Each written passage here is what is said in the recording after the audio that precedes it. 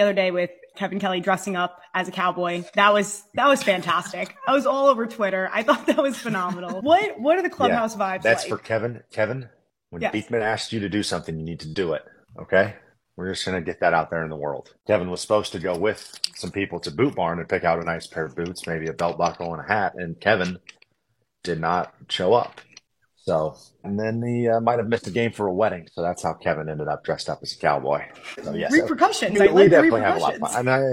And I always say, and we were talking about that. I was hanging out with some guys last night. We were talking about how like all the personality and character, like a lot of the time is in the bullpen, and that's not necessarily, what gets showcased by anybody.